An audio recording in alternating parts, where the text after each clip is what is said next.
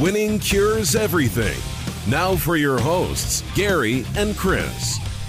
Welcome in, Winning Cures Everything, number 252. We are officially back in the studio. Yes, sir. I'm Gary. And I'm Chris. Chris is back from vacation. I am back from my in-laws. Holy Lord, it feels good to be back in the studio this week.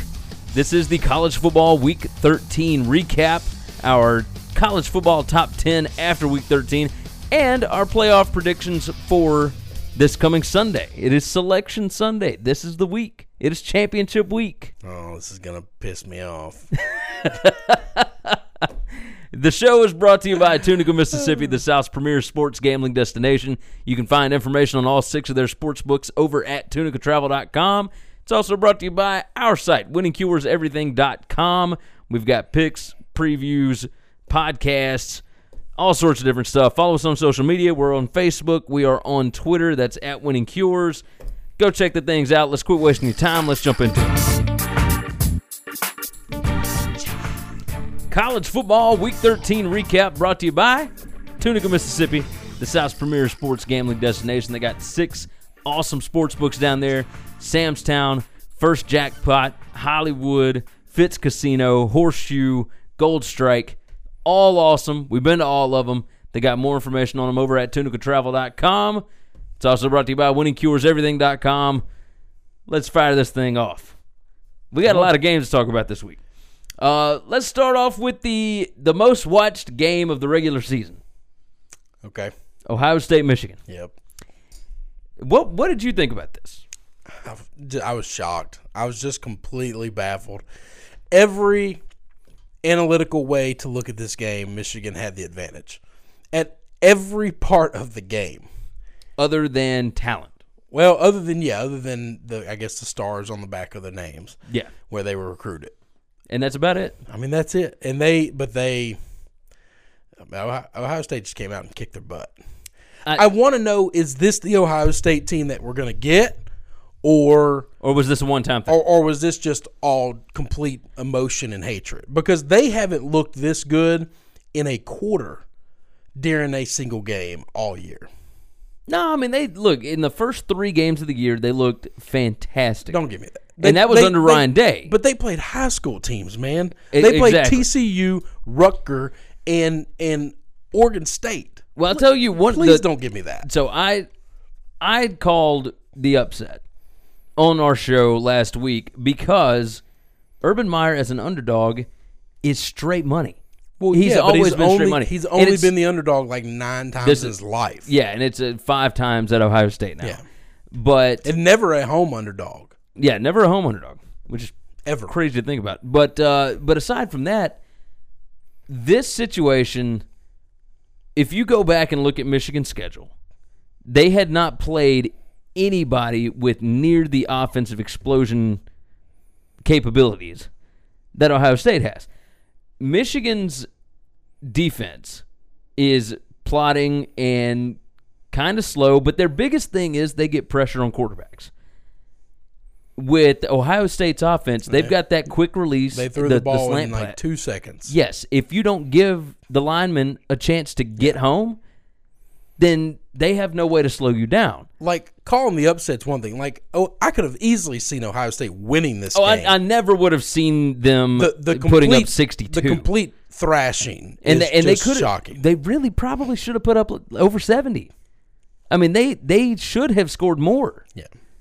And you know what's even crazier than that? Their time of possession. Ohio State only had the ball for 24 minutes. Well, that's because they scored in seconds. Oh, yeah. I mean, seconds. Oh, but that's what's nuts. So Dwayne Haskins was 20 out of 31, 396 yards, 6 touchdowns. Michigan had only given up 7 touchdowns passing all year. The whole season, they gave up 7. They gave up 6 in one game. Yeah. So the question now is, where does Ohio State rank? Where does Michigan end up ranked? Well, I'm not worried about either of those two things. What do we think about this? Like, is this real? Is it good enough to make the committee forget about the rest of the crap season? Because other than those 3 games you pointed out that are against dog teams, they hadn't looked good against anybody. No, even in win, the wins. They beat Penn State, who is a 3-loss team, but they beat them by 1, and they were down by 2 touchdowns in the fourth quarter. They barely scrape a win against Maryland. They barely scrape out a win against Minnesota. They barely scrape out a win against Nebraska. I mean, these are bad teams. Yeah, these are bad teams. They're kind of letting hang around all the time. This is an anomaly that I think something happens with emotion. And so let's say they go into the Northwestern championship game and they just kick their butt. Does that mean anything? Does that tell us anything? Do we learn anything? At the Massey composite here, I actually did up the Massey composite. Northwestern is 32. 32, yeah, number 32. So, no. I mean, that's it doesn't do anything because Texas is 21 and they're playing Oklahoma. So, no, I don't think so. I think what this really sets up is, if Alabama loses to Georgia. Well, no. If Alabama loses to Georgia, we have our 4. Yeah. And it's easy. The problem that we're going to run into is if Alabama wins, which everyone assumes they will. And then you got Oklahoma and Ohio State. You've got a 2-loss Georgia team that one of those losses is to Bama. You have Oklahoma, who kind of has done the same thing. They've looked bad against bad teams. They have a loss. But if they beat Texas, then they erase the loss. I don't know that it was only by 3. Loss. Because if they lose to Texas, Texas is going to be a top 10 team. Or if they beat Texas, then Texas will still be 15. Yeah, okay. So But Texas isn't going to be as good as Michigan. And then you've got UCF sitting there saying, we haven't lost anybody. Well, pending they beat Memphis. I was going to bring that up later on. So you've got well, if we're going to talk about it, then let's talk about it. Okay. What do you do with that 4 spot? You've got a team that everyone says, well, they haven't played anybody, but they also haven't lost anybody, and they have some big wins on their season. Okay. You have 2 teams with the exact same resume. Or Ohio State probably has bigger wins. The win over Michigan is a bigger win. The win over Penn State is a bigger win than, let's say, West Virginia and Texas, if they have to beat Texas to do that. Their loss is worse. I always please don't think I'm showing favoritism because there's only one team that I despise more than these 2 teams. And so I would value wins over losses. And if that's the case, then you got to go with Ohio State. I would give it to Ohio State because I think it's more important to beat good teams than to say, well, you got killed by a bad team and your only loss is to a good team. Well, you know which way I think the committee's going to go on this. No, I don't. It will be Ohio State all day, every day. Oh, Ohio State has. Why do you think that? Ohio State has 6 of the top 18 most watched games in college football this season, and I know that.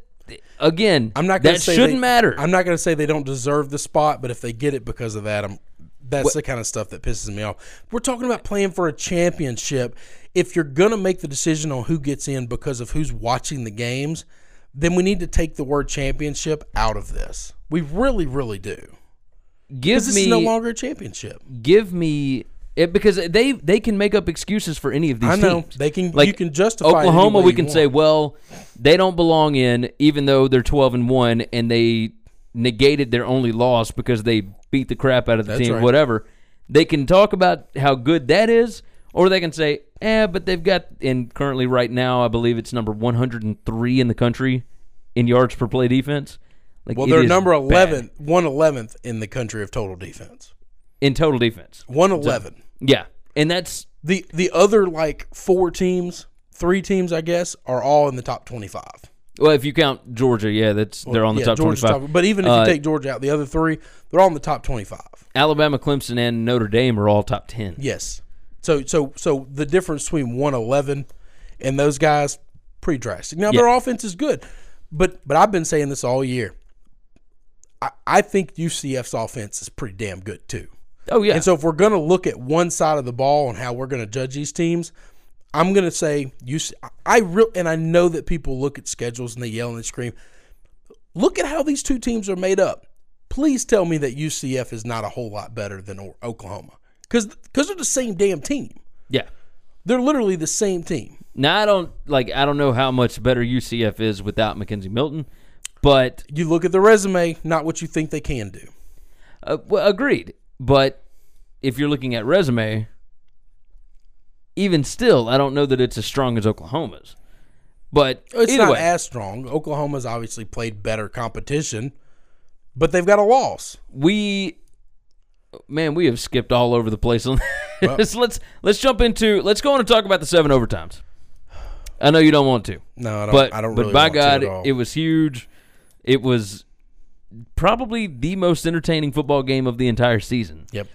7 overtimes. Yeah. Should have been 8. Probably never should have been an overtime. Should have been 0. The stats are pointless in this one. I know that they'll talk about 146 points, most ever in foot. Blah. Get out of here with that. The refs butchered this. They 100% butchered this. The knee down on the interception with, a minute left in the game or whatever, that was a ludicrous call. Just ridiculous. And I understand if you go back and you look at it and whatnot, okay, his knee touched, but I don't know that he had established possession at that point. But either way. Let's give him that one. I'm going to give him that one because let's just assume all right, so that's a touch play. All right, let's go to the 4th and 18 pass. Okay. With, 20 seconds left? Correct. How do you not measure?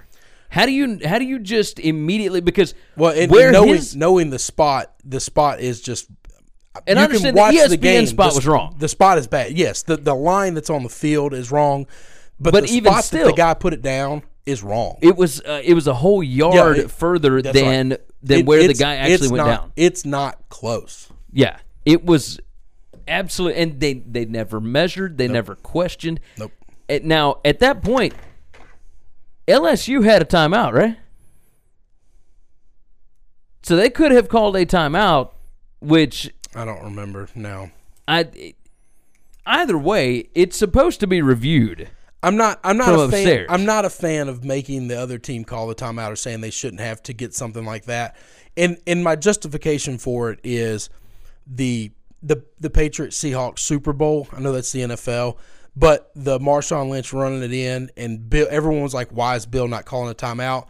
If you think the other team is more discombobulated than your team, then you don't let them off the hook by calling the timeout. You let the game play out, and if the officials miss something, you can't say, well, you should have called timeout. Well, no, because if I call timeout, now I've given them an opportunity to draw up the best play that they can draw up, right. And I've got a more difficult situation to stop them when I think I can stop them this way. Regardless of if it works or not, it doesn't matter. It looked to me like LSU just completely accepted that he got the first down. Like, nobody freaked out. I don't know that there's an acceptance, but I also don't know that anybody on that sidelines had a good enough view to know if it was right or wrong. Yeah, I mean, because when you're we have the benefit of seeing it from a bird's eye view from a camera, yeah, and they're on the sidelines with people running at weird angles to them. I don't know that they can see. And they're having to speed up and whatnot. So as soon as they call a first down, it's just there's no reason for it to not have been measured. If it's measured, then somebody in a booth upstairs at LSU can say, hey, we need to see if we can get a review for this or whatever. We've seen replays and we think it's wrong. But if they don't stop it to measure it, there's nothing you can do. Yeah. Let's see. So with 1 second left. Are you sure? That's all right. So are you sure about that? So I went back because I had this DVR'd, which, by the way, game time was like 5 hours and 47 minutes. Well, I mean, when you go 7 overtimes, and every overtime you got commercials, they stop and all the play, that. I know. They reset. It's all a big deal. But it's still crazy. Oh yeah. But 5 hours 47 minutes. That's a long football game. But I had this DVR'd. I went back and watched the 1 second left thing. Yep. Over and over and over, and I have to. Yes, there was when the ball hit. Yes, there was still 1 second left on the clock, but they did not start the clock correctly when they got the ball set. Like, that part absolutely astounded me. It didn't astound me at all. Like, it just, like, the clock operator never started it once it was set. And yes, you can get a clock off with 3 seconds left. Like, that is doable. But, I mean, everything's got to be, and then the illegal formation that wasn't called to get one of those, I mean, it just. And then the easy thing to do is to say, well, the LSU just should have stopped them. But when all of these things have happened so quickly, that defense is just gassed. It's just gassed. I mean, that's just what it was. Yeah. Neither defense had any legs to stand on at the end of that game. Well, and they were all just exhausted. Well, let's keep it going. The interception, or not interception, the incomplete pass in the first overtime that was actually a fumble, but they ruled an incomplete pass. Yep. You are taught as an official to, like, let the play run. Call it. Yeah. And then you go review it. That's right. Get it right. Do the thing that you can undo, not do the thing that you can't undo. Right. And that was 100% a fumble. That guy had possession and established it and then lost the ball, and Greedy Williams picked it up. Correct. That was the end of the game. That's it. I don't know. Look, I know we're running long. But no, I don't. But this is just a crazy game. I'm going to tell you this. I'm going to say this here. I'm going to say his views are different from my views. I believe this. We'll just go from that. And you can call me a sore loser. You can call me whatever you want. That's fine. I'm going to let you say whatever you want. But I'm going to tell you this. You're damn sure not going to say I'm wrong. You can call me a lot of names, but I won't be wrong. Greg Sankey is a small and petty individual. He might be the worst commissioner of all the commissioners in college football. That's saying something, by the way. Pac-12, y'all suck some pretty bad balls too. Anyway, this guy, Larry Scott, for those that don't know, as soon as LSU attacked Greg Sankey specifically for the Alabama shenanigans and favoritism and exposed him for being the leech that he is, that attaches himself to a big bully, immediately I knew LSU's fate is sealed. Because in college football, it is the one thing that one of the many things I don't understand about the sport that makes billions with a B, dollars, does not pay its labor, and somehow lets every individual conference have their own commissioners or have their own referees, and they all play by different rules. And so therefore, in the SEC, Greg Sankey gets to say, hey, any big game that's a close game, those boys down there, they don't get a call. They don't get the call. And that's going to happen as long as the reign of Sankey lasts.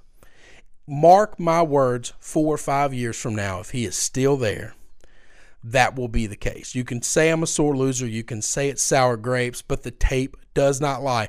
The officiating in the SEC is bad. It's really bad on the surface. But if it was just they suck at their job bad, at some point in time it would even out. At some point in time a call would go the other way because they're just bad at their job randomly. My child doesn't know left from right. So when she puts her shoes on, about 40-50% of the time she puts them on the wrong feet. When she puts them on the right feet, it's not because she did anything right. It just randomly happened that she got it right that time. For them to be that bad in a crucial moment of the game from the next 2.5 hours, the end of regulation until the end of the game. Yeah. You cannot tell me, well, that's just bad officiating. They're just not good at their job. Well, and it felt like at the because there end would of have the been game, multiple times for them to screw up to have it go LSU's way, and they didn't make those mistakes. It never went that way. That's my thought, and nobody will convince me otherwise because there's no way.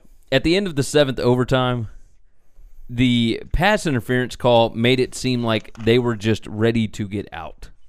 Like it felt like the referees were but they sure weren't ready to let it get out for LSU to win it. Yeah. So we're gonna end this game now. and we're going to make sure we get the outcome we need. Yeah, the pass interference call on that last 2-point conversion that resulted in the unsportsmanlike conduct on Greedy Williams, all that kind of stuff, like that ball was completely uncatchable. There should have never been a flag. Like that was, and it would have gone to an 8th overtime. At which point LSU gets the ball last. You never know what's going to happen. We want to talk about Jimbo's nephew punching an old man in the pacemaker. I didn't even bring that up. And then him having the fortune. It was Damian Craig that started that. Marshall Faulk, one of the great Patriots of all time and great LSU Tigers of all time, did not destroy that man and take his life. He just grabbed him because if he wanted to, he could have torn him apart. I do agree with that. That young man was lucky. I don't have the Egg Bowl on here as a recap because, like, what's the purpose? But if we're going to talk about fights, some fights. That kid for Ole Miss, what's his name? Matt Corral. Oh, I thought you were talking about the quarterback, the quarterback for Ole Miss. Yeah. Yeah. But what's his name? Matt Corral, Matt Corral. I didn't listen with the sound on, so I don't know exactly how to say his name. But man, like the fact that he did not get thrown out of that game kind of blows my mind.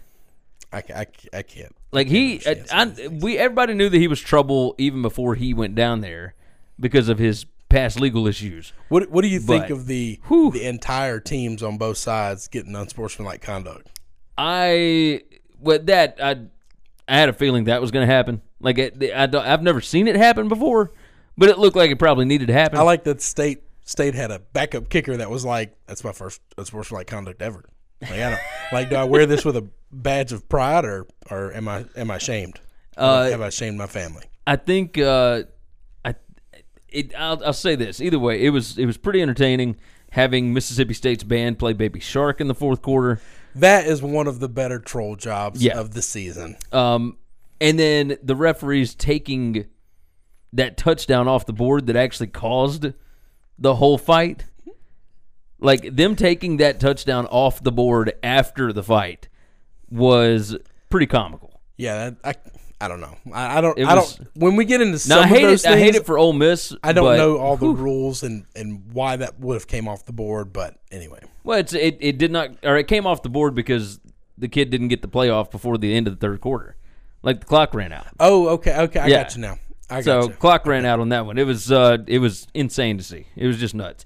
Game number 3 that I've got on here. Number 3. We're on number 3. Oklahoma 59, West Virginia 56. I had a feeling this was going to come down to who gets the ball last. West Virginia 704 yards and lost the game. Oklahoma 668 yards. It was 1,372 yards of total offense. Check this out. In the first quarter, there were 4 touchdowns. Second quarter, there were 5 touchdowns. The third quarter, there were 4 touchdowns and a field goal. And in the fourth, they finally ran out of gas and only scored 3. And West Virginia scored 2 of those. Had Will Grier not fumbled twice, which led directly 2 points, West Virginia wins this ballgame. Oh, no doubt. No question. Because Oklahoma could stop anybody. Will Grier had to put the ball on the ground. Yeah. That's it. This is what you get when you get Oklahoma. And I'm not saying it's bad TV, okay? That's a lot of fun to watch. I mean, a lot of people give me crap for beating up on Oklahoma. I'm just saying you're really good at offense. As good as you are at offense, you might be equally as bad on defense. Yeah. That does not make a great team. No. You play any team that can slow you down at all. LSU is a mediocre offense. Mediocre might be nice. It might be mean to some people. But we're a mediocre offense. There's no doubt 40 on we're Oklahoma. putting 40 on Oklahoma. Yeah. And I'll tell you this. Oklahoma probably hang 40 on us, but I don't know that they will. Yeah.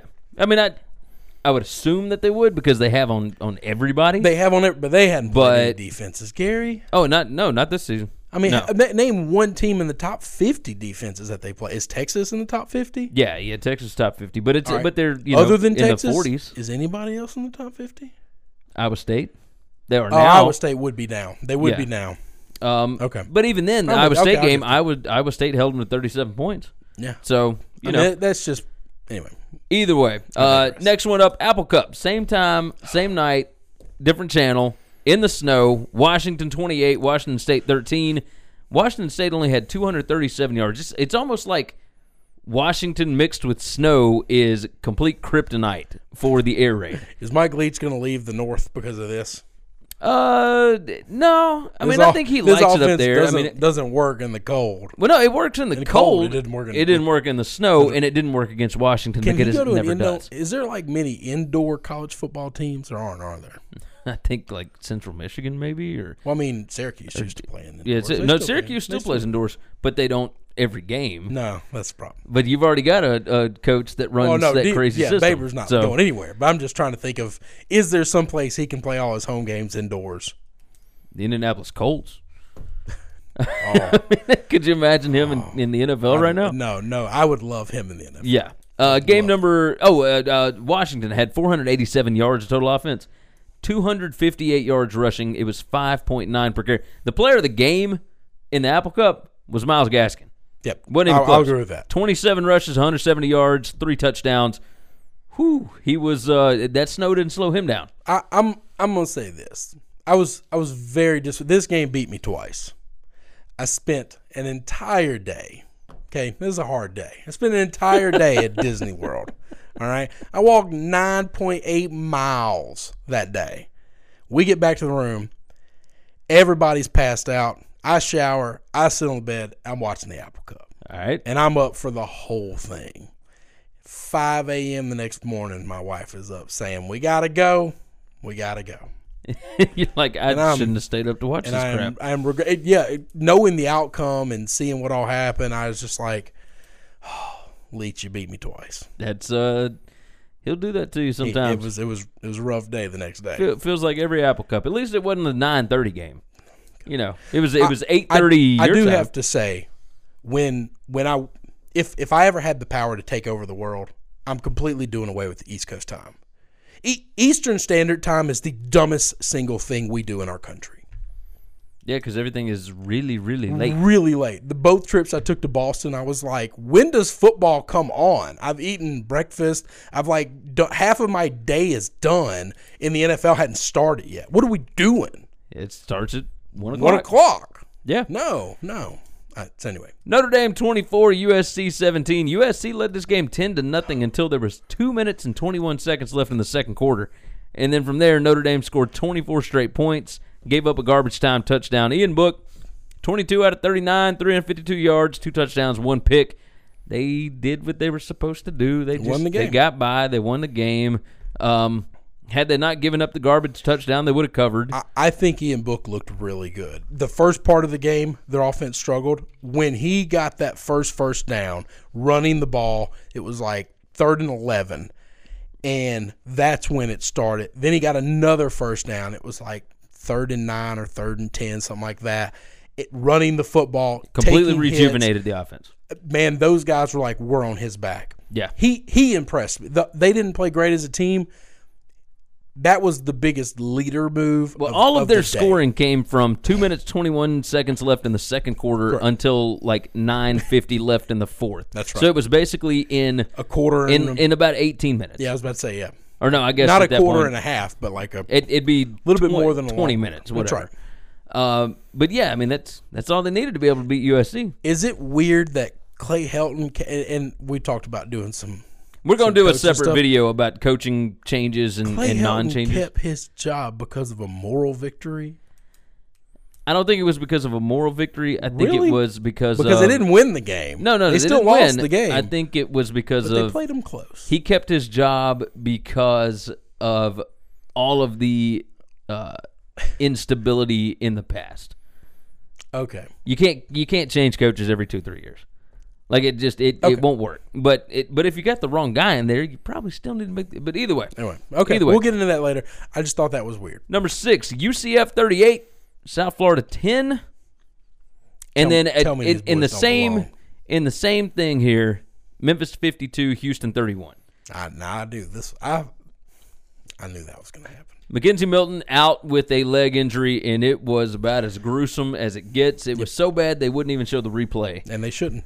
And they should not have. You want to watch it? Watch it on YouTube. I saw it live, and it was bad, awful, real bad. And it might be a career ender. They had reports afterwards that He had dislocated his knee. It looked like everything had gotten shredded. Yeah, everything from the knee down. But it dislocated his knee, which cut off circulation under it. He almost lost his leg. Yeah. Like, that is it. You remember the Teddy Bridgewater? I mean, it's the same thing. Where the whole thing just blew up. Yep. USF's 2 backup quarterbacks were atrocious. Without Blake Barnett, that whole thing just blew up, and they could not do anything. Memphis ran for 401 yards on Houston. Memphis did what Memphis does. Yeah. They run the football down your throat.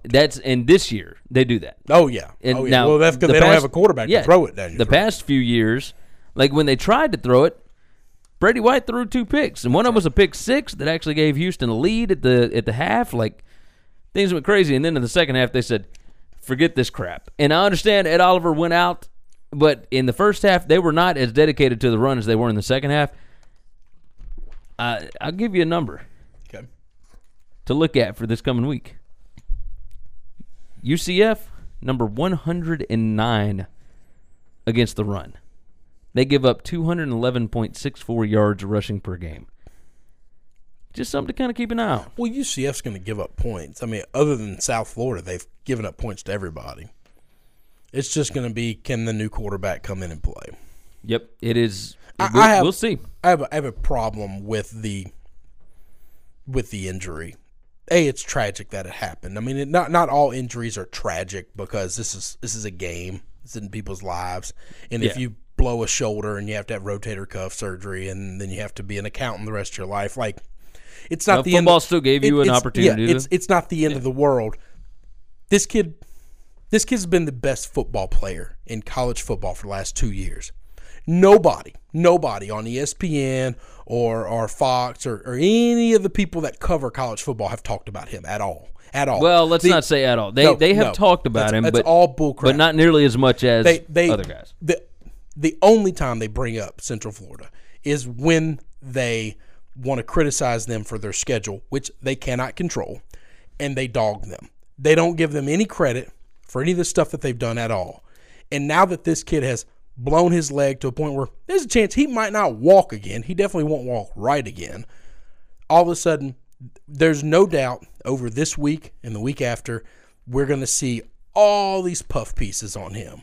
And all of this fluff about how great he was for the game and how tragic this is, and they're going to glamorize his career. All of that should have been happening for the last 2 seasons when he was putting up the numbers that he was, beating teams like Auburn when he had an opportunity to play them instead of saying, oh, well, Auburn didn't really want to be there, so it didn't matter, and he didn't play anybody else. All of that is bullshit. It's all bullshit. And now you want to puff him up? It's too late. It's absolutely too late. Shame on the people that cover the sport. They do it for a living. I can roll with that. You have a job, I have a job. We do this for fun, and we talk gambling. We don't really talk specifics on individuals. That guy deserved pieces before he blew his leg out on national TV. Yeah, I do agree with that. He deserved more national recognition than he got. Number 7, Florida 41, Florida State 14. Oh, that was way backwards. Yep. Way backwards. Yeah, that's all right. Florida, 536 yards of total offense. Florida State, 291. Florida State had 3 turnovers. Florida had 0. Felipe Franks, 16 out of 26, 254 yards, 3 touchdowns. Florida had 282 yards rushing. They just completely dominated this game. They did whatever, but everybody's done that against Florida State. Agreed.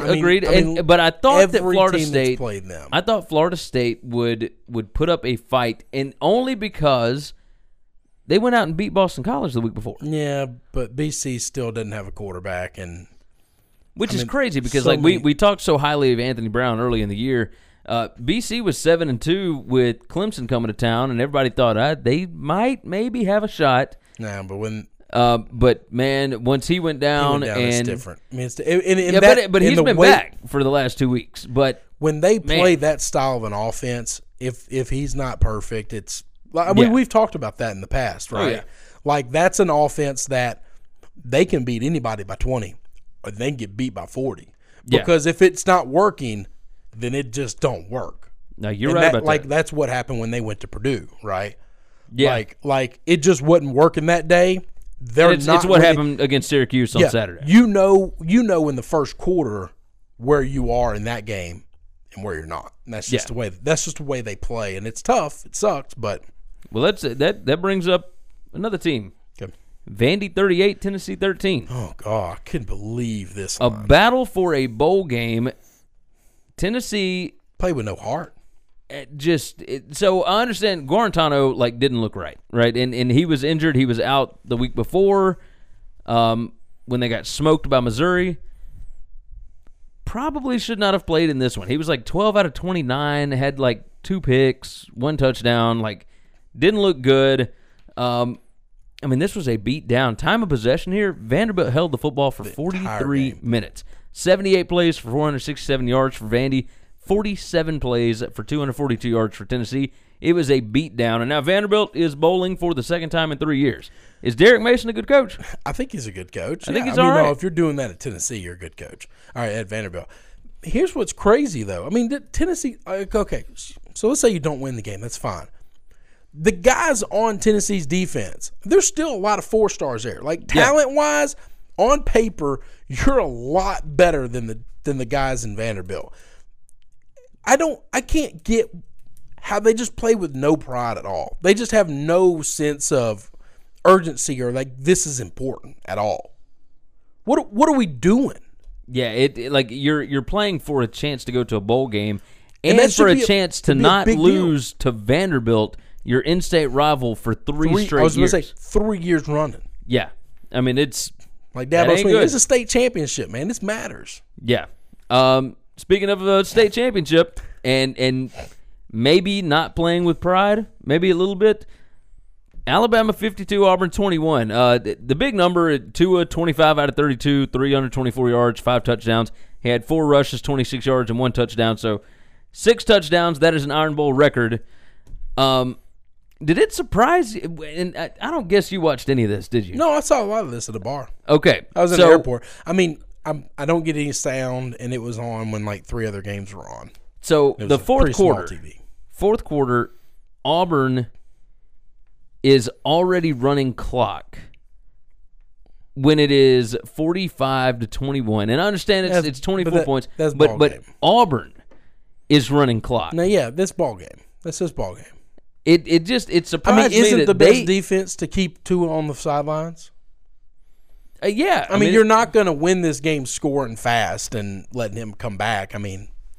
It surprised me that they not come back, but come back on the field. They threw in the towel when Tua was already. There was still almost a whole quarter of football left. It doesn't matter. It just surprised me. He just knew he couldn't win. That's fine. That doesn't bother me at all. They fought like hell in the first quarter. They kept it really close. They scored with them pound for pound early, and then Bama does what Bama does. They're better than everybody else, and they pull away. And as soon as they started pulling away, you just don't get anybody else hurt. Let's just get out of here. Nobody's winning this game, and we fought like hell, and we kept it close for a while. As soon as we realized it just doesn't matter, then let's play smart. Let's run some things that we think we can run, and let's do what we got to do. And if something crazy happens, the ball bounces our way. Good. We never quit fighting, but we don't. Yeah, you can't just come out, chunk it 3 times, go 3 and out, then they hang 100 up. Yeah. Now I guess I see your point. That doesn't concern me. Anybody losing to Alabama, and if you fight like hell early, and then it just gets away from you, I don't fault anything that happens after that as long as nobody got hurt. Yeah. I just think that's fine. This is the best team in football, and it's not close. In the fourth quarter, Auburn lost their one of their starting tackles. Yeah. Oh yeah. And at that point, it was like, okay, we're done. Game that probably should have been called off earlier than it was. Minnesota 37, Wisconsin 15. What has happened to the Badgers? I don't know. Minnesota only had to throw the ball 16 times this game. They were 9 out of 16 for 124 yards. They had 47 rushes for 201 yards rushing.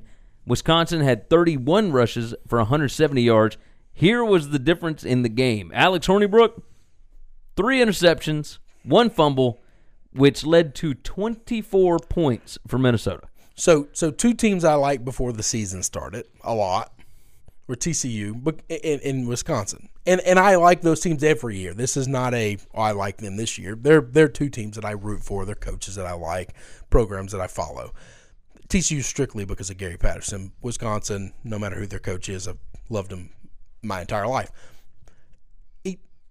Both of those teams were just historically bad this year, and they both did things they have never done in the years of me watching them, which is they have to be minus 25 in the turnover range. Yeah, I mean, on the season, it has to be like in the history of programs bad. Yeah. I mean, it's got to be. Because Wisconsin has never been the team that they run the ball control, keep the ball away from you, play good defense, and don't turn the ball over, and they get opportunistic takeaways. TCU, sometimes they'll run it, sometimes they have high-powered offenses. They always have a pretty good defense, but they don't turn the ball over. Both of these teams just giving it away, man. Yeah. I mean, they're just handing it out like they're running for mayor. Can you? And I don't have this on here. Speaking of TCU, they beat Oklahoma State this week. And that defense came back and they look good. They gave up 3 points in the first half. They look good. That's just Gary Patterson saying we're gonna win this game. And we going to a bowl game. I'm putting my foot down. We have never not gone to a bowl game with me here. It ain't starting now. That's it. Big 12's got a lot of 6 and 16. A whole lot of 6 and 16. None of them are really good, by the way. No, not in the slightest. I think Oklahoma's good. I don't know if Texas is good. I don't know if West Virginia's good. I like watching West Virginia, but I don't know if they're good.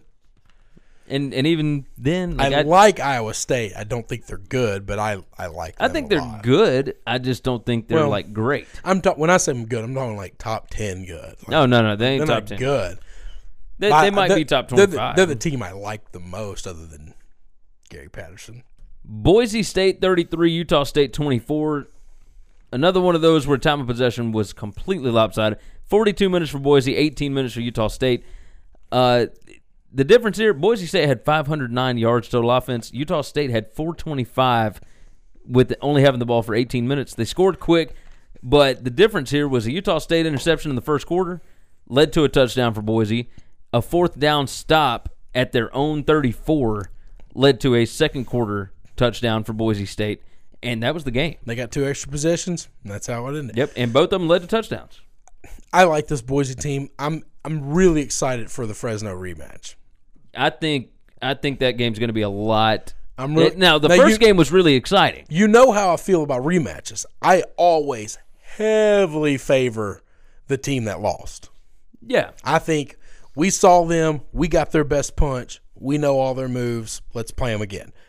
I just think historically it works out. I might be dead wrong. Somebody could do the research on it. You play same team twice in the season in college football, and it works out 50-50, and it doesn't really matter.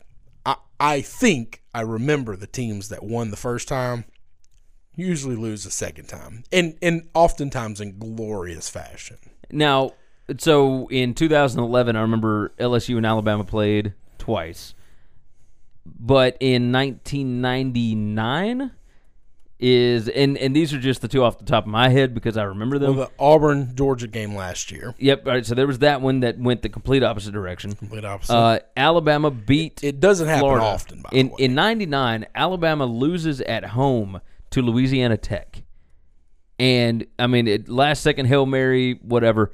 The next week goes to the Swamp and beats a top-5 Florida team that Steve Spurrier had like a 30-something game-winning streak at home, beat them like 40-39 behind Sean Alexander, and then they get to the SEC championship game and play again, and Alabama beat them like 34-7.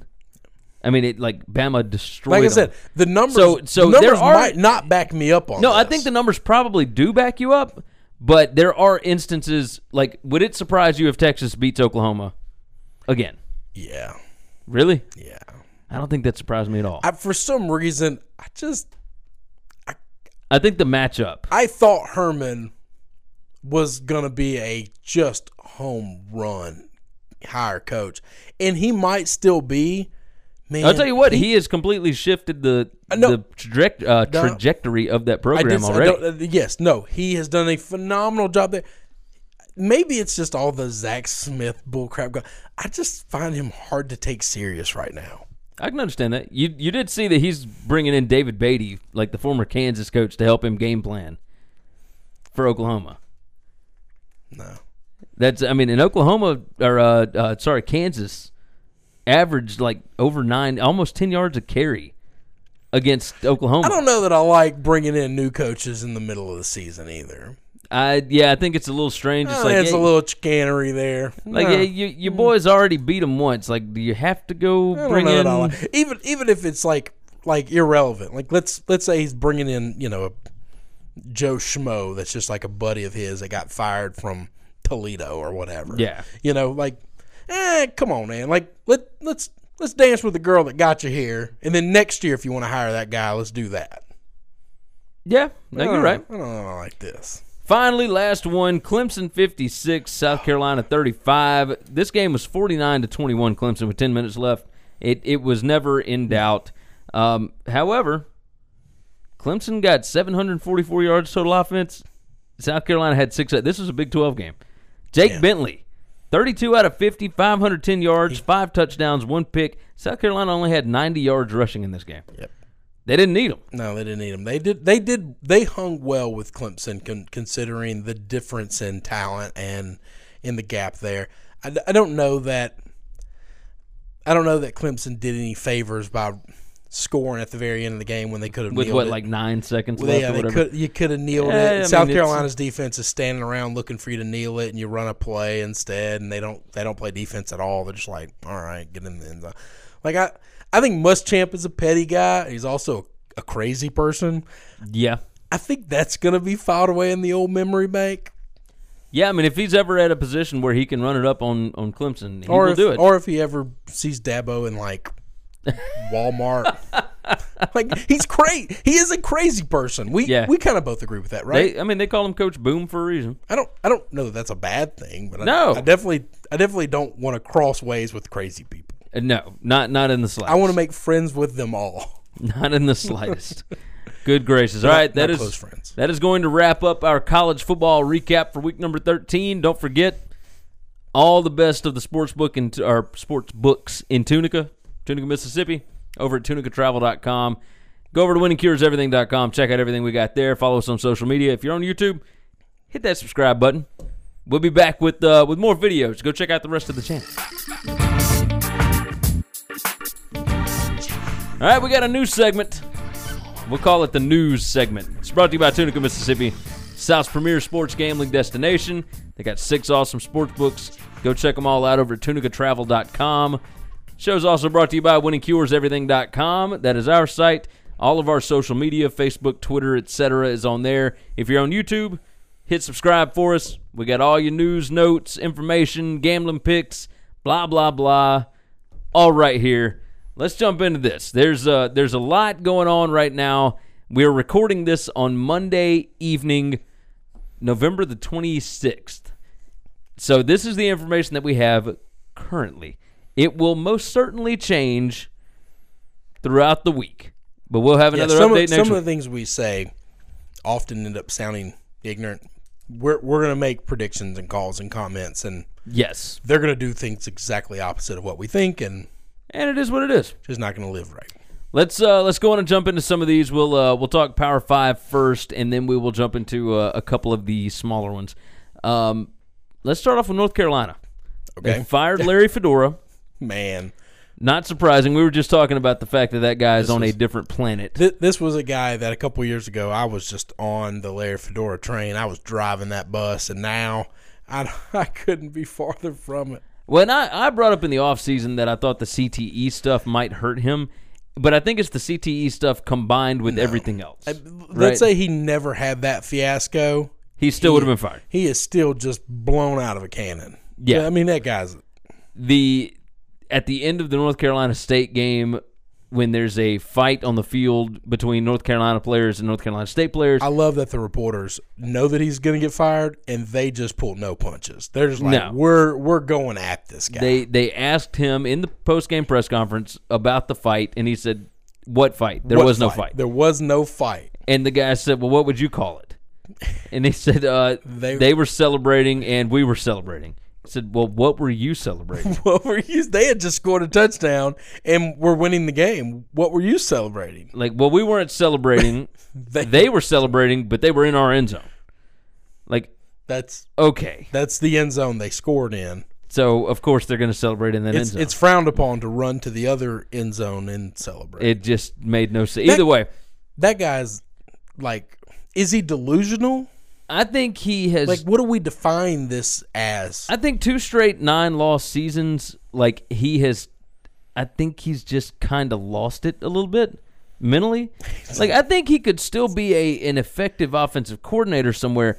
I think as a head coach right now, like, he has tried all kind of different things, and he just doesn't know what to do. But he worked really well at Southern Miss. And he worked really well at North Carolina early. Yeah. I mean, he got him to an ACC championship game and was one play away from beating Clemson. So, like, I forgot about that. They really, but their roster has been mass chaos. They've had suspensions. They've had all kind of different stuff going on. Going on in North Carolina. But it looks like they are hiring Mac Brown. Oh my gosh! Just one man's opinion. Seems to be a really nice guy. I think this is a disaster. Well, it looked like Mac Brown was done with coaching 2 years before he resigned at Texas, and he resigned 5 years ago. Like, they have already been through one coach at Texas, and now they are 2 years into another coach at Texas. And now you're going to bring Mac Brown, who is a 68-year-old man, and who coached at North Carolina before, but left you high and dry. That was a long time ago. The That game was the late has 90s. changed so much. But holy crap, was that the 90s? It was 98. Yeah. So we're going on 18, 19 years. I mean, 2 decades? Yeah. No. Mac Brown shouldn't be the head coach anywhere. No, I do agree with this. that. This is going to be a disaster. Like, there's a difference between Kansas hiring Les Miles, and we'll get to that in a second, but there's a difference between Les Miles and Mac Brown. Now, please, yeah. If anybody wants to put those two in the same breath, we're we'll fight. You might whip my butt, but you're gonna have to whip my butt for that. I'll say this: they've both won a national championship, and they were only 2 years apart. Yeah, yep. But Les had success much more recently than Mac did. Mac basically drove Texas into the ground. Which is hard to do. There are. I know, that's what's so crazy. There are some offensive-minded guys out there that if they get these OC jobs and they hire some young geniuses, then maybe it can work because other guys are great. I mean, the guys that we're talking about. I wonder if this Mac Brown thing is like, okay, we're going to bring you in to steady the ship and, be the politician, be the face of the program, but we're only going to pay you this much, and you got to go get this OC, and he's going to be the next in line. I'm about to say that. So the next coach that got fired, which actually kind of shocks me, is Kingsbury.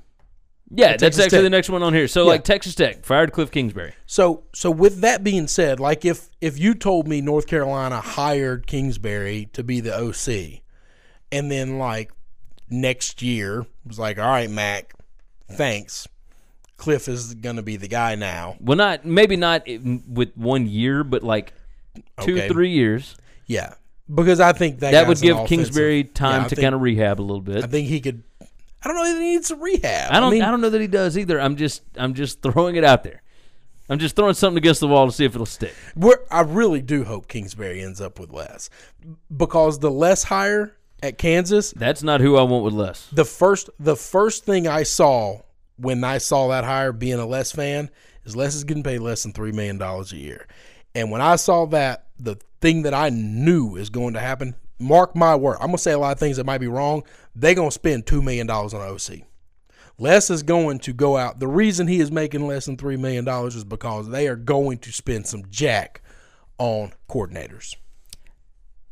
Who fits at Texas Tech? I'll give you my idea if you want that first. I don't know the answer to who fits there. Kirby Hocutt, the athletic director, he played at Kansas State, and one of his best friends was Jim Leavitt. Okay. Now, Jim Leavitt wanted and still wants the Kansas State job. Yeah. But it appears that that's not going to happen. So if that's not going to happen, go back into the Big 12. That's right. You know, you went with the offensive-minded guys for a while. It has not worked to your, to what you want. You bring in a defensive guy that has had a ton of success in the Big 12, Pac-12. Yeah, whatever. Everywhere he's been really successful. Think that might fit. Okay. Think that might be good. Wouldn't shock me. No, it's not one of these young, offensive, up-and-coming guys, but they've done that multiple times. You bring in an OC like Graham Harrell, who used to play quarterback at Texas Tech, but I don't think he's ready for a head coaching job, at least on that level. Maybe. I could see that working. But we'll see. There's no telling what Texas Tech's going to do. There's no telling. Kansas hired Les Miles. They fired David Beatty, hired Miles. This is where I want Kendall Briles. Oh no, that wouldn't hurt my feelings either. I want one of these young, super good looking OCs that just blow up the state of Texas with points. And I think that's what Kendall Briles could do. I think if he does not get so he is interviewing for the Texas State job. That's one of the things that I've got listed down here. I was a little surprised that anybody would look at having anybody with the last name Briles as a head coach right now, especially in the state of Texas where Baylor is. And not because, I think it's been proven that Art Briles didn't do anything technically, legally Kendall wrong. Definitely did. Kendall was not involved in that. No. But you can't, Kendall Briles' offense. Even if Art was involved, you can't punish the son. Son for the same thing. Yeah, for the crime of the dad. That's just not okay. Guilt by association is not okay. No. But Kendall Briles is a hell of an offensive coordinator. But now, okay, I'm glad you brought that up. There's no question that if he's the OC, whoever it is at Kansas, will make more than the head coach at Texas State. Is it more important to be at a Power 5 school as an OC making substantially, not a little bit, substantially more money, maybe double more money, or to be your own head coach, but you're at this tiny-ass school in the middle of nowhere? Well, maybe not the middle of nowhere. Texas is a big place. Texas State, nobody really cares about. I think if Kansas brings in Briles, they are telling him, hey, you stick around with Les. Oh, yeah, you got a chance to beat. Yeah. Or you can get it. You can parlay that to a head coaching job at a Power 5 school. So long as you are successful. That's right. You win it. You are a part of winning at Kansas, and you can get a head coaching job anywhere in the country. Yeah. If you turn around That's Kansas, you could get the Kansas job, which right. could end up paying you quite a bit. Or you can take any other job that's going to come open every year.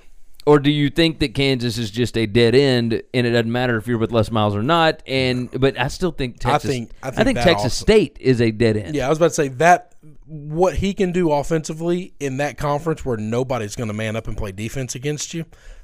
Kansas this year, they hung with some guys. Hell, they hung with Texas last week. Yeah, they're a bad football team. You don't think Kendall could have made that team 2 touchdowns better? 2 touchdowns better against Texas. They got a chance to win that game. 2 touchdowns would have beaten Texas. Well, yeah, it would have won the game. I know the game changes if they score 2 touchdowns and whatever. But I'm just saying, that's just a drastically different team. And that's with the same talent they got right now. Yeah. This is a team that ran for 350 yards on Oklahoma. But that's what I want. Now, being a fan of Les and being somebody who has loved him his entire career, I want him to end up with Kingsbury or Briles. That's what I need him to do because I think that's what it's going to take to win at Kansas. But when he took less than $3 million a year, my first thought was that guy's about to pay some jack to an OC. Yeah. Louisville fired Bobby Petrino, and now it looks like they're not going to get Jeff Brom. See, I was curious if they were going to get him anyway. Purdue has a lot more money than Louisville right now. Louisville is shelling out money to coaches, to legal fees, to all types of organizations. No, everybody understands that part of it. The other side of it was does Brom just want to go home? Or is the smarter play to stay at Purdue, get that thing turned around, keep winning big-time ball games, and then do you get a shot at Ohio State if That's Urban what leaves? I was just about to say. Or, any of these other gigantic jobs Lincoln that, Riley leaves for the NFL. NFL gig. Yeah, I mean. like, it does. That's right. No, do you want one of those big jobs? You get a big job. Big job. Do you think is it easier to get there from Purdue as opposed to? Well, you're not rebuilding. He's already spent a year rebuilding at Purdue, and he's kind of getting that thing going the way he goes to Louisville. He's now doing the same thing he's done for the last 2 years at Purdue. Well, and in the Big Ten West, like, it is not far-fetched to think that they could make it to a Big Ten championship game. That's right. So, and if you play Ohio State, well, you beat the hell out of them once. Yeah. But if you're at Louisville, like, I mean, you got to go through Clemson, Florida State. A long way from home. And not that Florida State is good this year, but, like, traditionally, that's a pretty good football team. So Louisville, like, they're in a tough spot here. I'm not sure who would fit there. I think Neil Brown at Troy fits them perfectly. I like, but you know that. Like, I like Neil Brown a lot. I think he's a pretty big offensive mind. So these are two. But names. he can win any way you need him to, with defense, with ball control, these are with two names up tempo, whatever that got floated out that I read in some article. It wasn't like just a Facebook article. It was like Saturday Down South or somebody reputable who actually covers college football sent it out. If it wasn't Saturday Down South, sorry, I threw your name out there. Apologize. But like it was somebody like that, okay? And it floated out two names. One name was Barry Odom, which is and the just other weird to me. And the other name was Joe Moorhead. And what it was the two SEC football coaches that make less than $3 million a year in Louisville thinks, we'll just pay them. We'll pay them, and we get them out of the SEC. Well, Louisville's got to be a better place to coach than the SEC, and I don't know that they're wrong. And so Moorhead, who has no connections to the South whatsoever, if Louisville offered him $4 million, would he leave? I mean, he's not married to – now, after 1 year would be hard. Well, no, I think that he's also got to rebuild because they are losing a ton of seniors. I was about to say, Mississippi State's going – what he's going to have to do at Louisville, he's going to have to do at Mississippi State. Now, I do wonder if State would pony up offer a bunch of money because – they are so fired up about the Egg Bowl win. Did you see enough of him this year to where it'd be worth getting in a bidding match, or do you say, well, we'll go grab Neil Brown, who I think they should have grabbed last year, by the way, and who I think is a better coach than Moorhead. That is my opinion. One man's opinion. Who's not hired to hire I would coaches. do that. If I was State, I would not get in a bidding war. I'd say, you want him? Take him. Go right ahead. All right, Neil, come on. Or Bill, nobody wants the defensive guys, which I think is foolish because I think Bill Clark is an incredible head coach. Well, State won this year because of defense. That's right. If Bill Clark was coaching that team over Joe Moorhead, there is no doubt in my mind that LSU game is woe different. The Kentucky game, woe different. Like I think that is a completely different game. Maybe I am wrong, but they got 4 guys that are going to play on Sundays on that front 4. And I think a guy like Bill could have gotten something out of him, and he'd have figured the offense out as well. Because he's a smart guy. And he'd hire a coordinator to do that, too. Exactly. And with Joe Moorhead with that offense, I mean, he was trying to fit a square peg in a round hole. Right. He was trying to run his system instead of deal with the players he's got. And towards the end of the year, he figured it out. Yeah, but you've already lost a couple of important – you'd already lost 4 games. You can't lose to Kentucky and do that. And I know Kentucky's really good. But you can lose to Kentucky. You can't get beat 28-7. You can't lose to LSU because you threw 4 interceptions. 4 interceptions. That's it. Like you can't keep nothing. Trying to throw the football. Like 3 weeks straight, they scored less than 7 or less than 10 points. Yeah, I mean you can't do that. Scored 7 against Florida. They scored 7 against Kentucky, and then 6 against LSU. Yeah. They beat Auburn 23-9. That's right. And then they scored 0 against Alabama, which is what it is. But yeah, and against LSU, like scoring 6, okay, like I can kind of see it. But Bill Clark's defense would have controlled LSU a lot better. We're not a great offensive team. Yeah, I agree with that. Off Louisville, Colorado fired Mike McIntyre.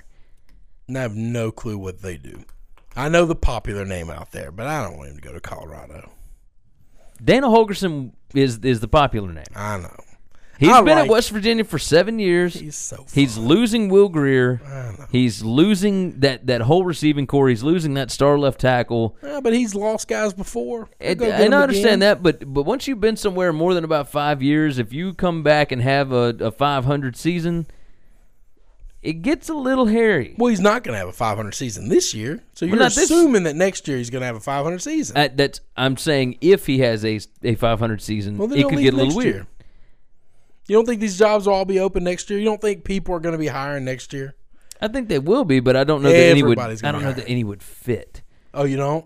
Because I think Ole Miss will open up next year, and I'd take Dana Holgorsen in Oxford right now. I don't think that Ole Miss. I don't think Ole Miss would feel like he fits. God, Gary, that's so stupid. I'm just saying, like you understand the kind of people that are in Oxford. But I disagree completely. We just disagree. If there's any Ole Miss fans watching this, leave some comments. Tell us whether or not Dana Holgorsen fits. Yes, he fits because he's a good coach. He can win, and they want to win with offense, and he does that. I mean, you're right about that.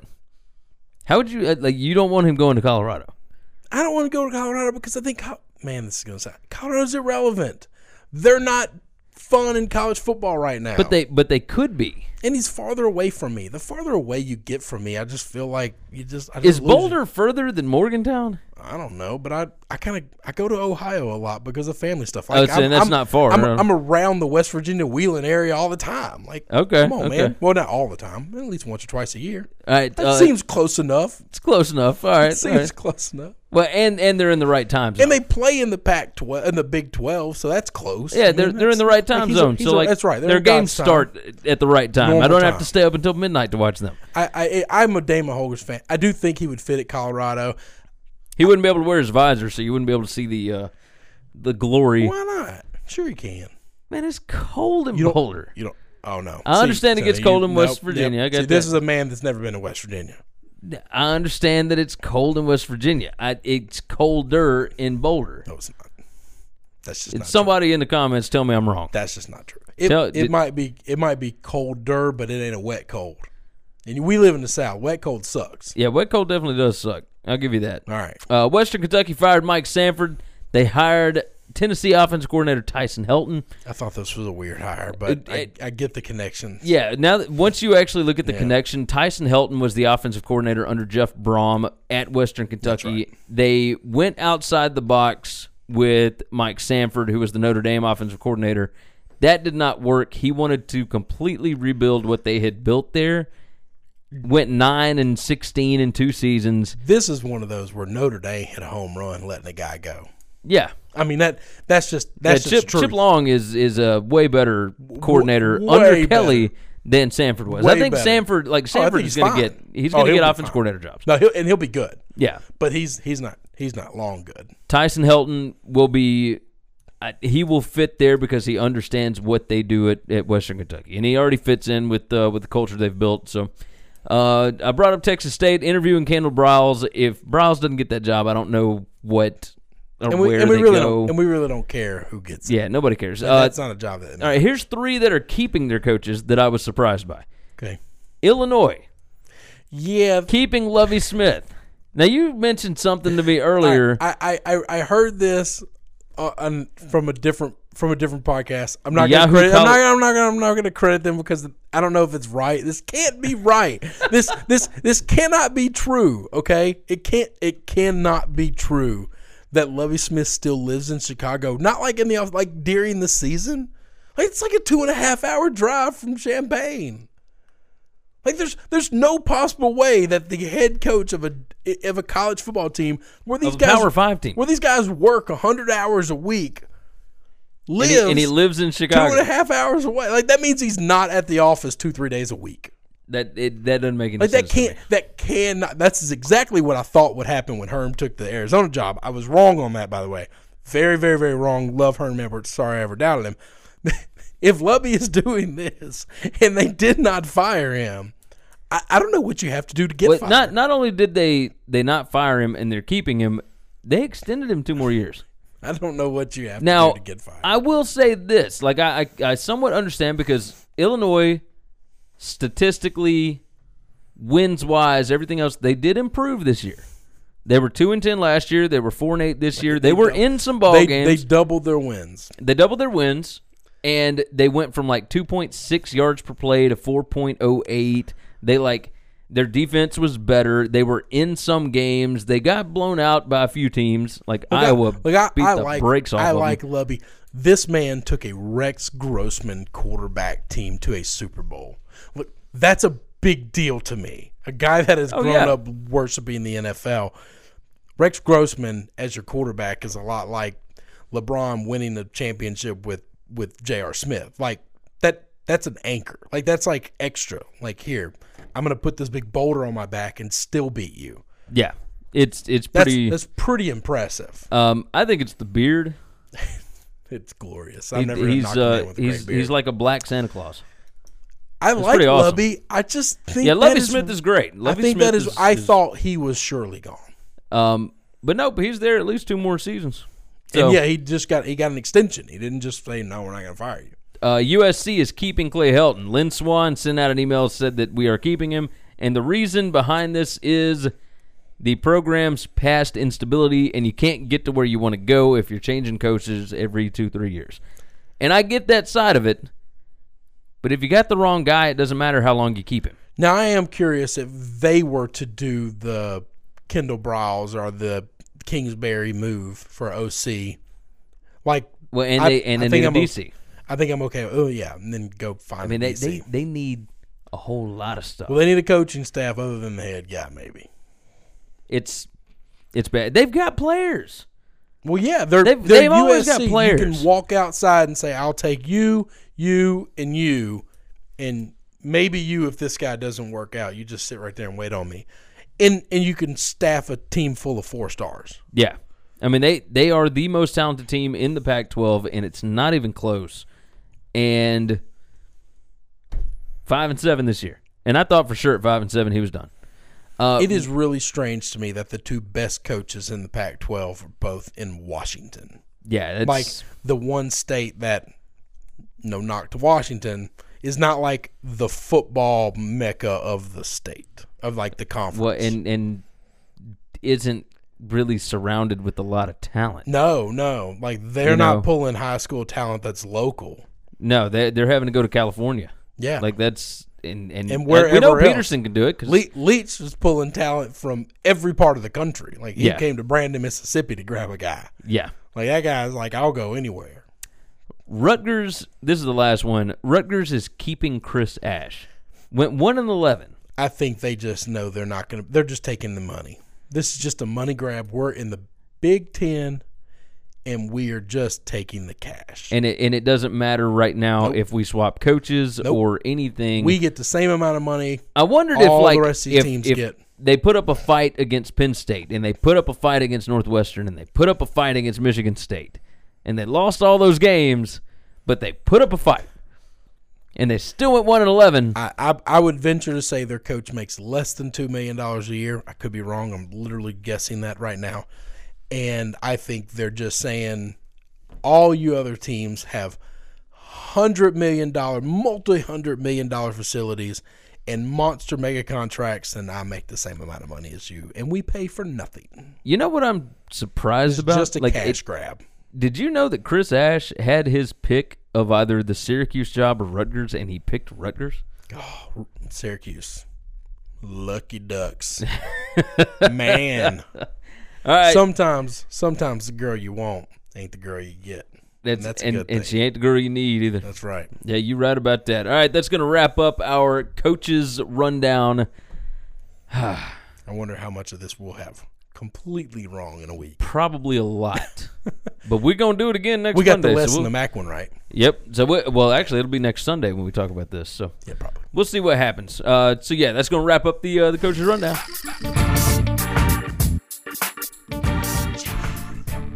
The winning cure is everything college football top 10 after week number 13. It's brought to you by Tunica, Mississippi, the South's premier sports gambling destination.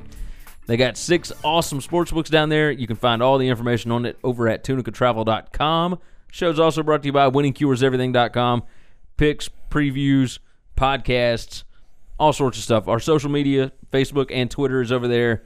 Go check that thing out. If you're on YouTube, hit subscribe for us. Help us out. Leave some comments. Tell us what you think we got right, what we got wrong. What is your top 10? Leave it down in the comments. I'd like to see everybody's because the bottom of the top 10 could be a little crazy right now. That's right. Let's go on and jump in. Let's do number 10. I'll let you start us off this week. Who you got at number 10? I still got West Virginia at number 10. Really? I do. We got down to where you got a bunch of 3-loss teams, and I think they're better than – I like them better than Penn State.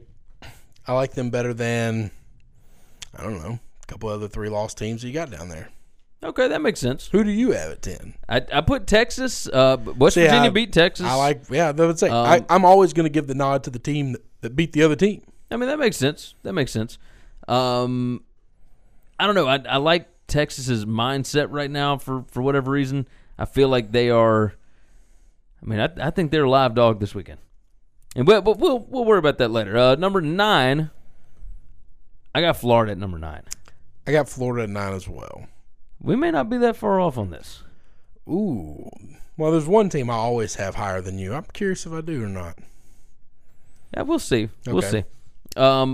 Yeah, Florida, like they're playing really well. They're playing like gangbusters right now. Sure. They should, well, at this ranking, they will be a New Year's Six team. Sure. And that will be interesting to see how that fan base is.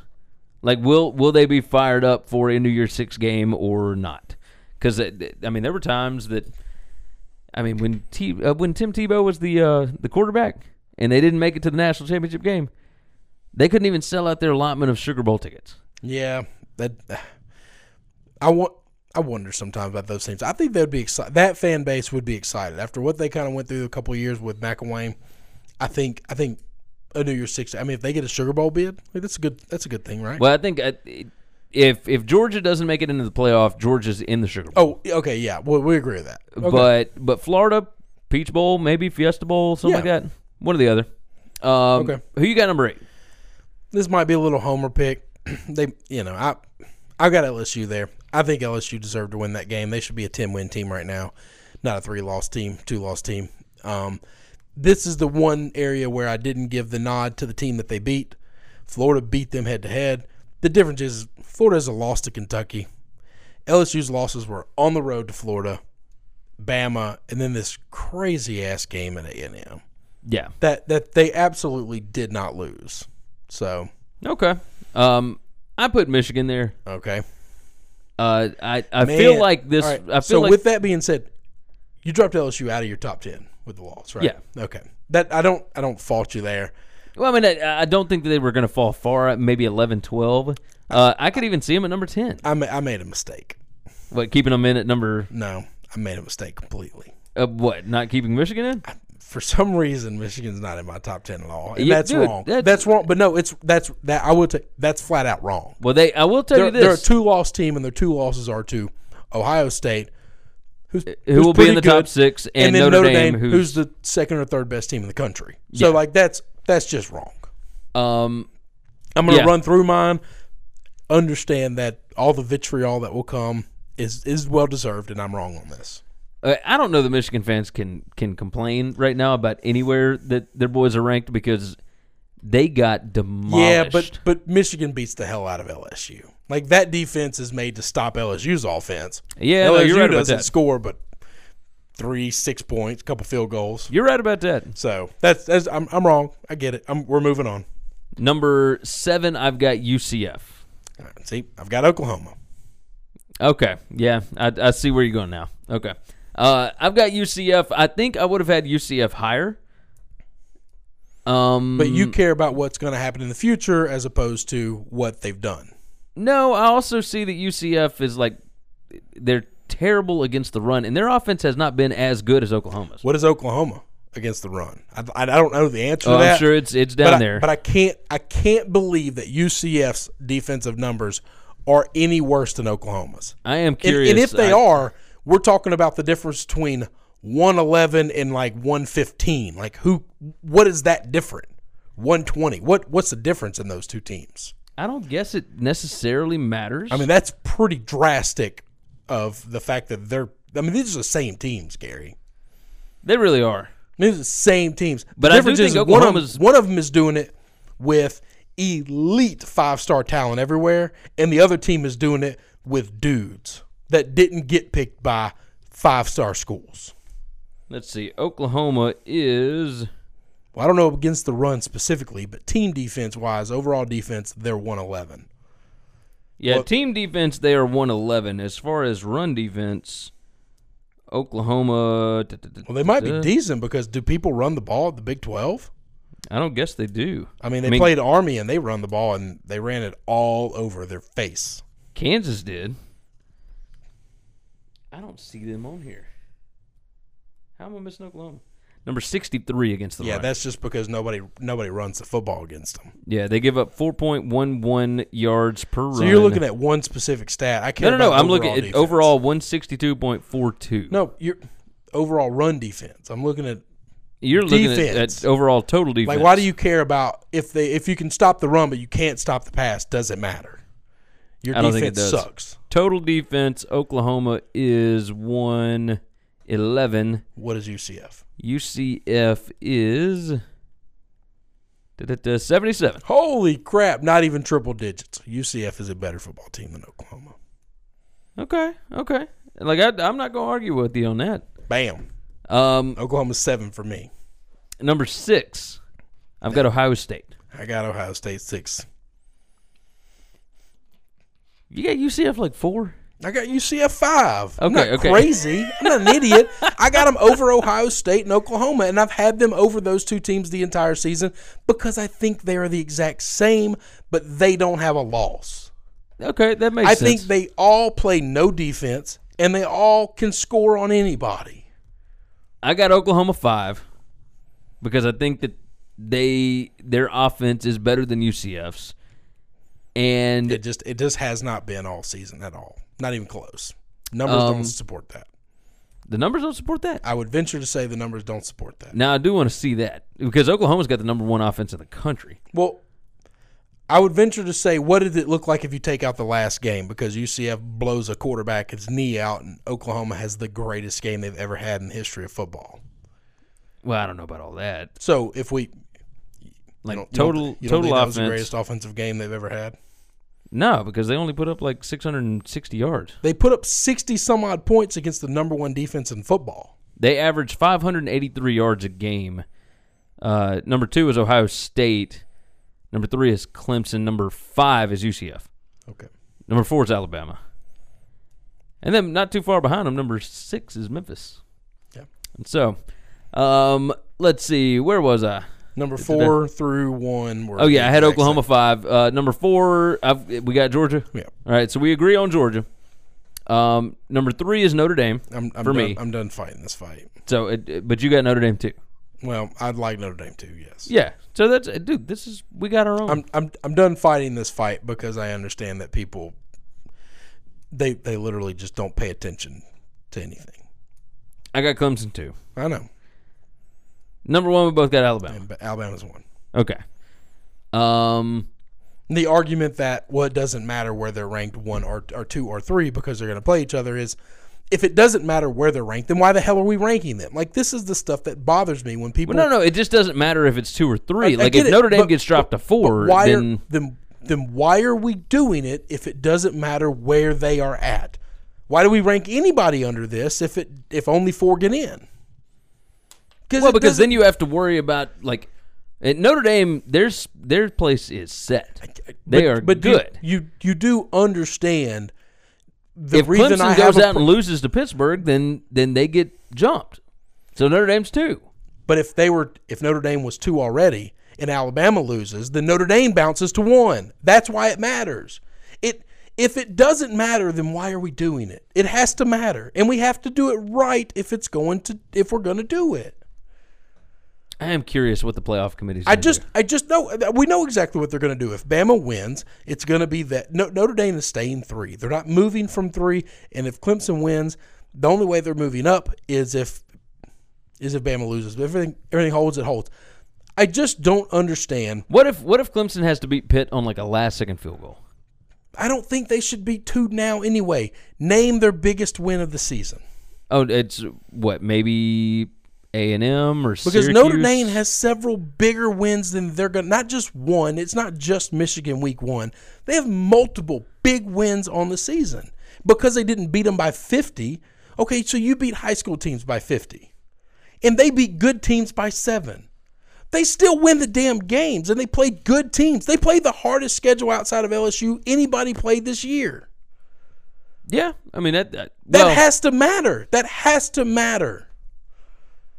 Yeah. Why schedule tough? And then people say, "Well, the 13th data point."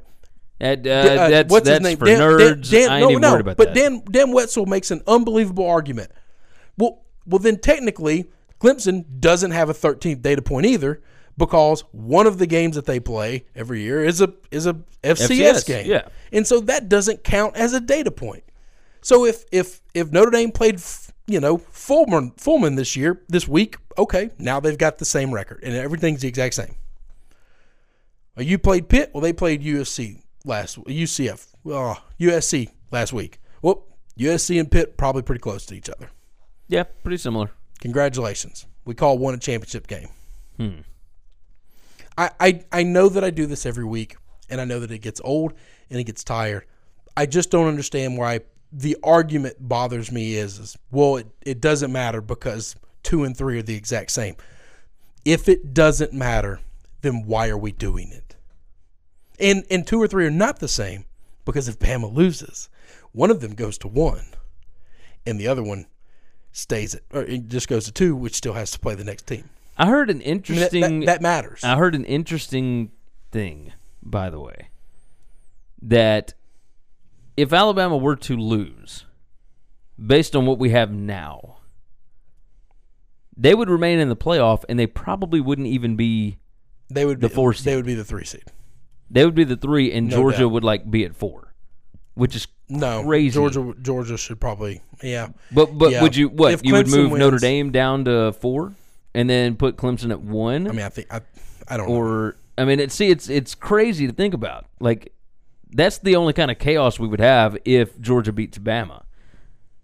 This is why the seeding matters. If you say it doesn't matter, then stop telling me you don't agree with where I put them, because it doesn't matter. But I think it does matter, which is why I get mad that people put it wrong. Okay. No, I mean, I can see where you're coming from. Like, I think that Notre Dame's resume, wins-wise, is much better than Clemson's as far as big wins. And the resume's loss-wise is the best in the country because they're the same as Alabama and Clemson. They don't have one. But the other side, like, Clemson has more wins over teams with winning records than Notre Dame does. But those teams all beat up on bad teams, which is why they have winning records. Exactly. So it's like, all right, why are we – I don't know. Yeah, you know what? Let's go to the playoffs. Okay. All right, we're moving to our playoffs picks. This was the Winning Cures Everything College Football Top 10 after week number 13. Go to tunicatravel.com. Go to winningcureseverything.com. Download the podcast and hit subscribe on YouTube. Check out the next one. Winning Cures Everything College Football Playoff Predictions after week number 13. Now, these predictions are for Selection Sunday. It is not what we think the playoff would be today. It is what we think it will be on Selection Sunday. We're trying to predict the future. Yes, which is always somewhat of a crapshoot. We will admit that. But yeah, it is what it is. I always do a 5 and 6. I'm never doing a 5 and 6. I'm not going to do a 5 and 6 this week. I'll give you 5 and 6 after we go through the top 4, because if I give you 5 and 6, you're going to know. You know why I don't do a 5 and 6? Because it doesn't matter. Because it doesn't matter. They might as well be playing in the New Orleans Bowl. Because please don't tell me the New Year's 6 bowls matter any more than the New Orleans Bowl. It doesn't. They don't. They're all the same. They pay more. They pay more. That's right. That's fine. Well, I do have an itch. Okay, you know what? I'm going to go on and do my 5 and 6, and then I want to ask you a question. Okay. You want to wait, and then you can ask me the question later? Yeah, let's do that. All right, number 1, we both got Alabama. Bama's yeah. So that means you're back on Bama.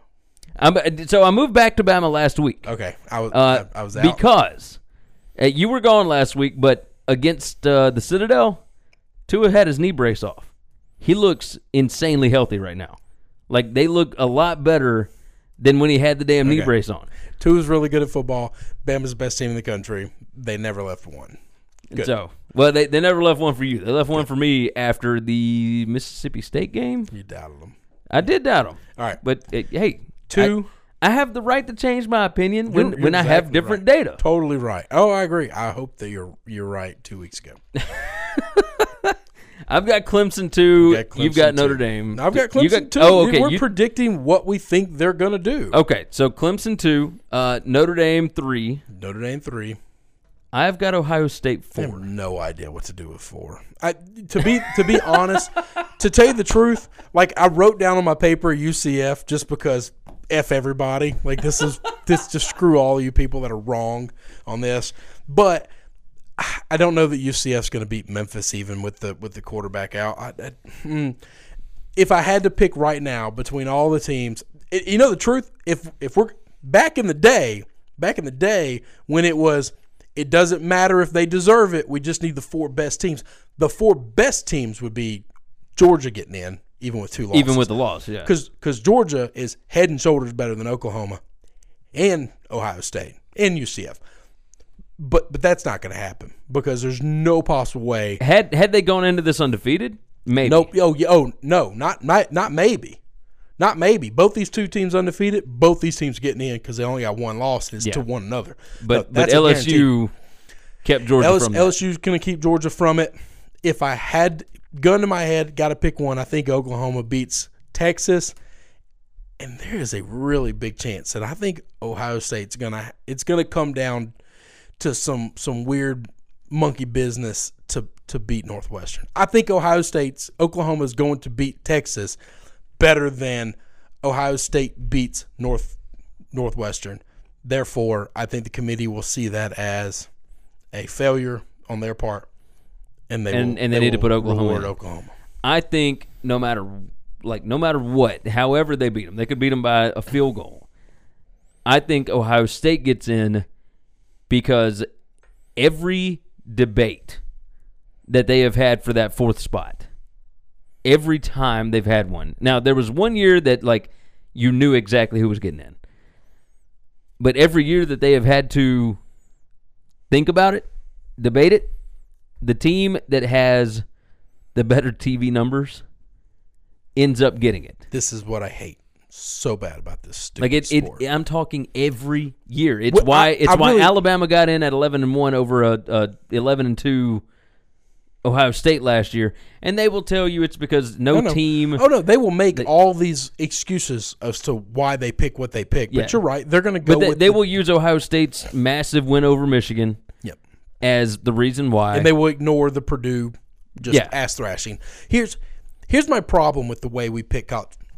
I never had a problem with the BCS other than the fact that it was 2. It was 2. And they making it 4 doesn't help anything. You still don't get a true champion.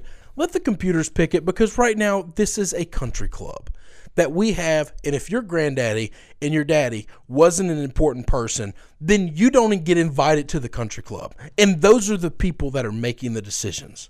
And those people are flawed as individuals, just being people. That's who we are and what we are. And they also are insanely biased. Yeah.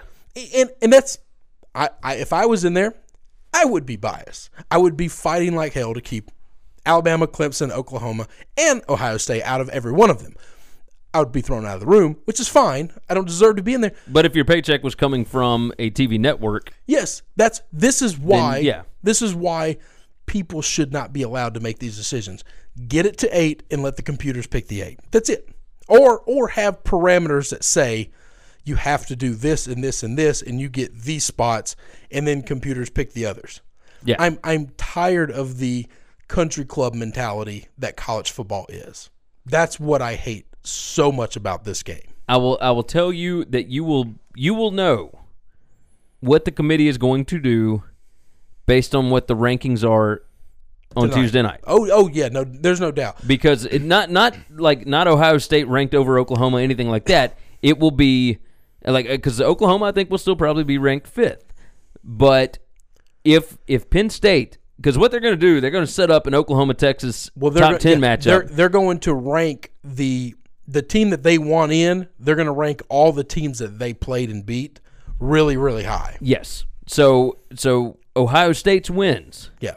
So you'll see Penn State in the top 10. Penn State, Michigan, both in the top 10. Yeah, both in the top 10. So at that point, that's what they're shooting for. That's right. So we'll see. Now, I could see Penn State being like 11, and if they are 11 right behind Texas, then all right, if Texas beats Oklahoma, then we don't have to worry about Oklahoma anyway, and then we can just toss in Ohio State. But there's a lot I'm that goes very in. curious that if Oklahoma thrashes Texas, maybe beat them by 20, 30 points. I don't think that's going to happen, but I also didn't think Michigan and Ohio State would happen the way it would. Yeah. So let's say it happens, and they just destroy them. And then it takes Ohio State a last-minute field goal or touchdown to beat Northwestern. They struggle with Northwestern. At that point, it's kind of out of the committee's hands. You can't rig that so blatantly. Oh, but I think they will. I think if you're correct in saying they're going to put the team that gets the better TV draw in, I think they will. And I don't. This is the problem with the country club mentality. They don't care if everyone knows that this is the political system in our world. The politicians don't care that they're taking bribes. They're just going to do it and do what they want. This committee members, these guys are going to do it, and they're just going to do whatever they want. Now, you know what? You can't stop them. The other side of this will be... You can't call them out on it. You can't say anything about it. You can say it. No one cares. Look at where they've got Northwestern ranked. Look at where they end up ranking like Iowa State, or if Army is in the top 25 or whatever. Like, there's a lot to figure out about this. So if I gun to my head, I think they're going to take Oklahoma, just because I think scoring is up real big.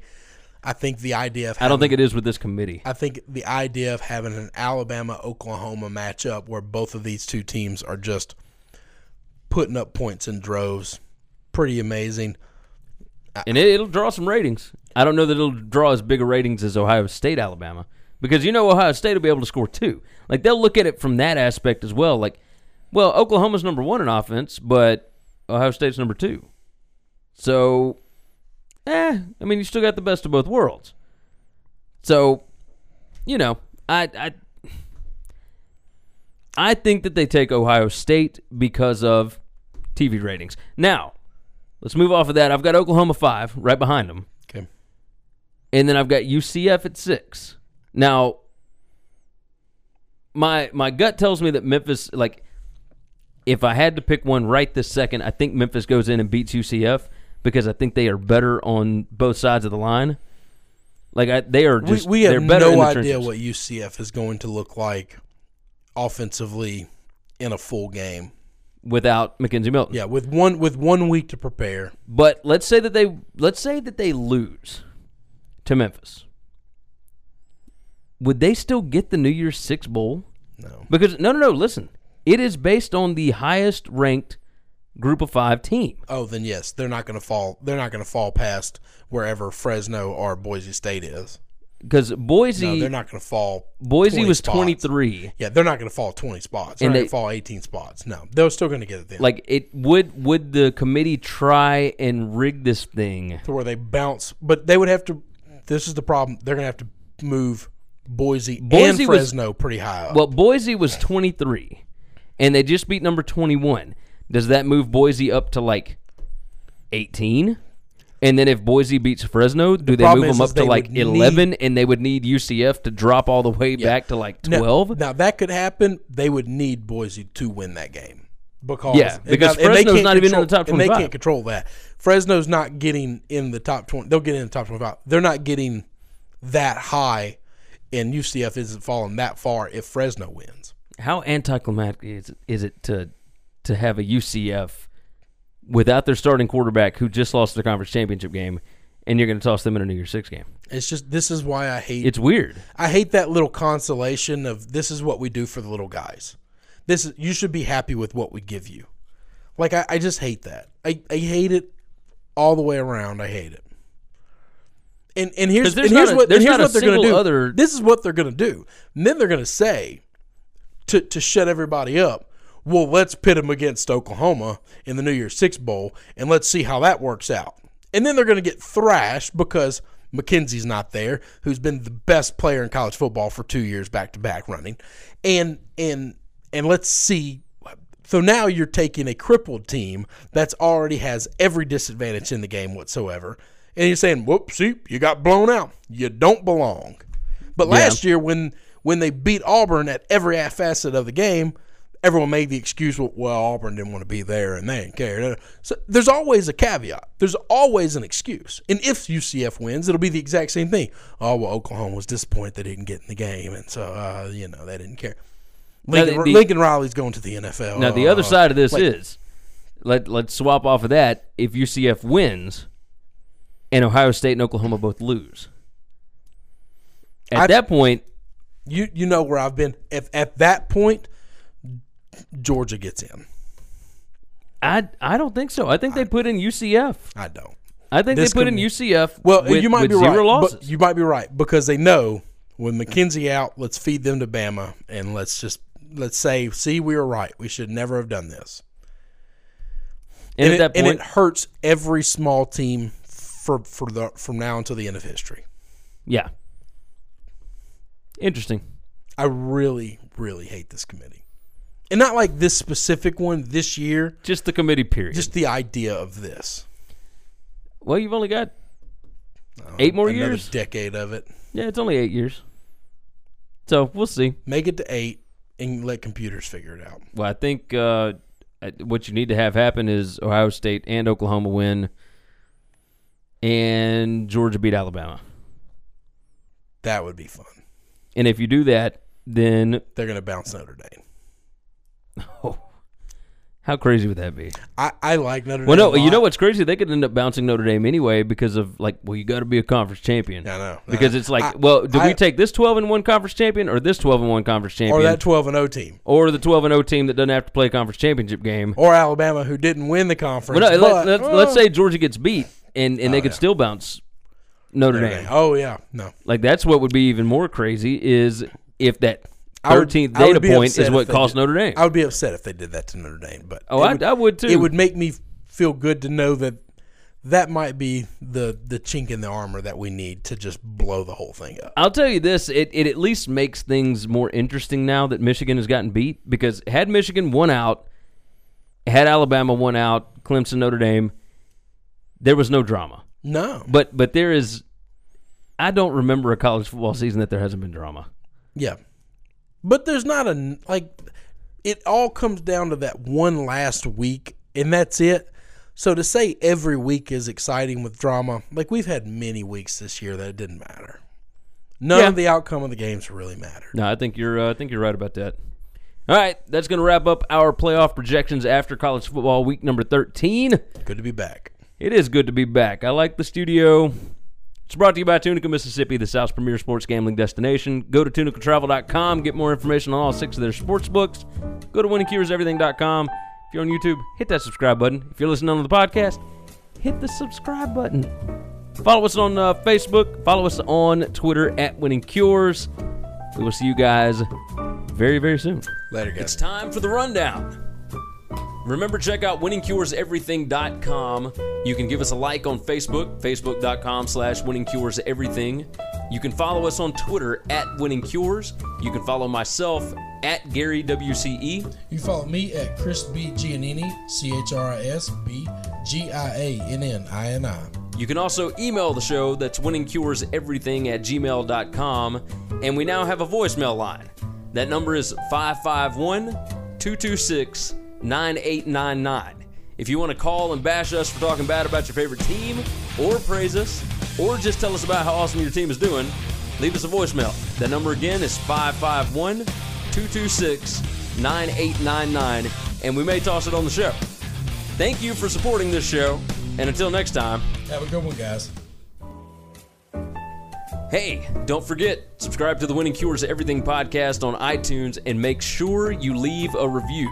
For every 25 written 5-star reviews we get on iTunes, we are donating to St. Jude's Children's Hospital and Le Bonheur Children's Hospital in Memphis, Tennessee.